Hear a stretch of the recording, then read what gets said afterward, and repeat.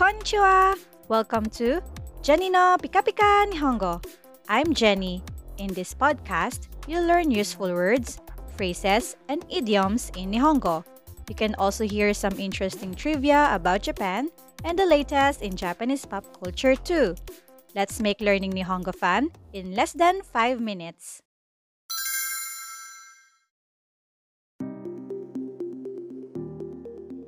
Today, I have invited Kling Sensei.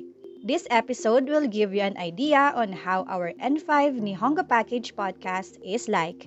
You'll learn some basic greetings, useful expressions, and a whole lot more. Don't forget to tune in for more sample episodes of our N5 Nihongo Package. So today, we are going to discuss the mas and masen forms of verbs. Okay, again, that's mas and masen. Okay, so let's discuss first what's the difference between those two.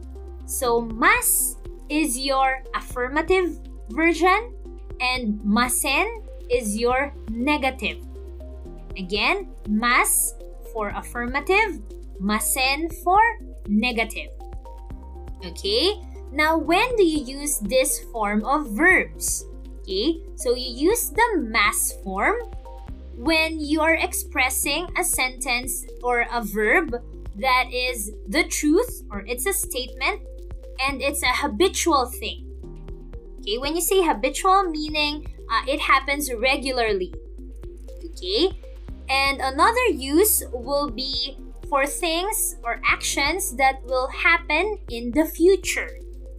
Okay, so that means your mas and masen is used for both future and present tenses. That's why in Japanese you call it the non-past. Okay, again, they're called the non-past version or non-past form of the verbs. Again, affirmative is mas, negative is masen. Okay, so now let's try to turn the verbs that we learned into their mas forms. Okay, let's go to the mas forms first. So for okiru, do you remember okiru? That's your word to get up or to wake up, right? So okiru, the mas form is okimas, okimas, okimasu, okimas. Next, we have neru.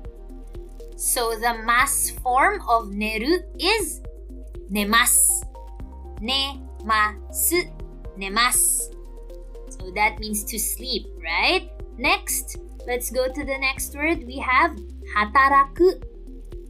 So the mas form of hataraku is hatarakimasu, hatarakimasu, hatarakimasu. So that means to work, right? Next, the word yasumu. So that's the dictionary form, and the mas form would be yasumimasu, yasumimasu, yasumimasu. Again, that's the verb to rest. Okay? Next, let's have the next word, benkyou suru. So the mas form of that would be 勉強します。勉強します。勉強します。That means to study. And lastly, we have the word 終わる. So the mas form for that is 終わります。終わります。終わります。So that means to end. Okay, you got that? That's your mas forms. Okay, again, that's the affirmative. Now, if you want to change them into the negative version, so you just replace the mas into masen. You change mas to masen. So, okimas would be okimasen.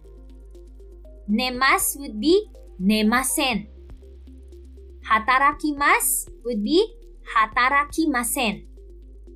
Yasumimasu is yasumimasen. Benkyou shimasu would be benkyou shimasen. Then 終わります would be 終わりません. Did you get that? Okay, so please remember the usage of mas form. As we learned, it's for habitual things or things that will happen in the future, or when you're stating a truth, a fact. Okay? And then masen for the negative forms.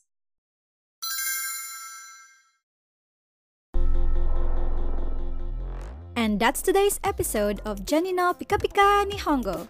Thank you for listening, and I hope you learned something new today. Don't forget to follow and join me again next time to learn more Pika Pika expressions. Please check out Jenni no Pika Pika Nihongo on Facebook. You can find the link in my profile. Mata ne, which means see you later.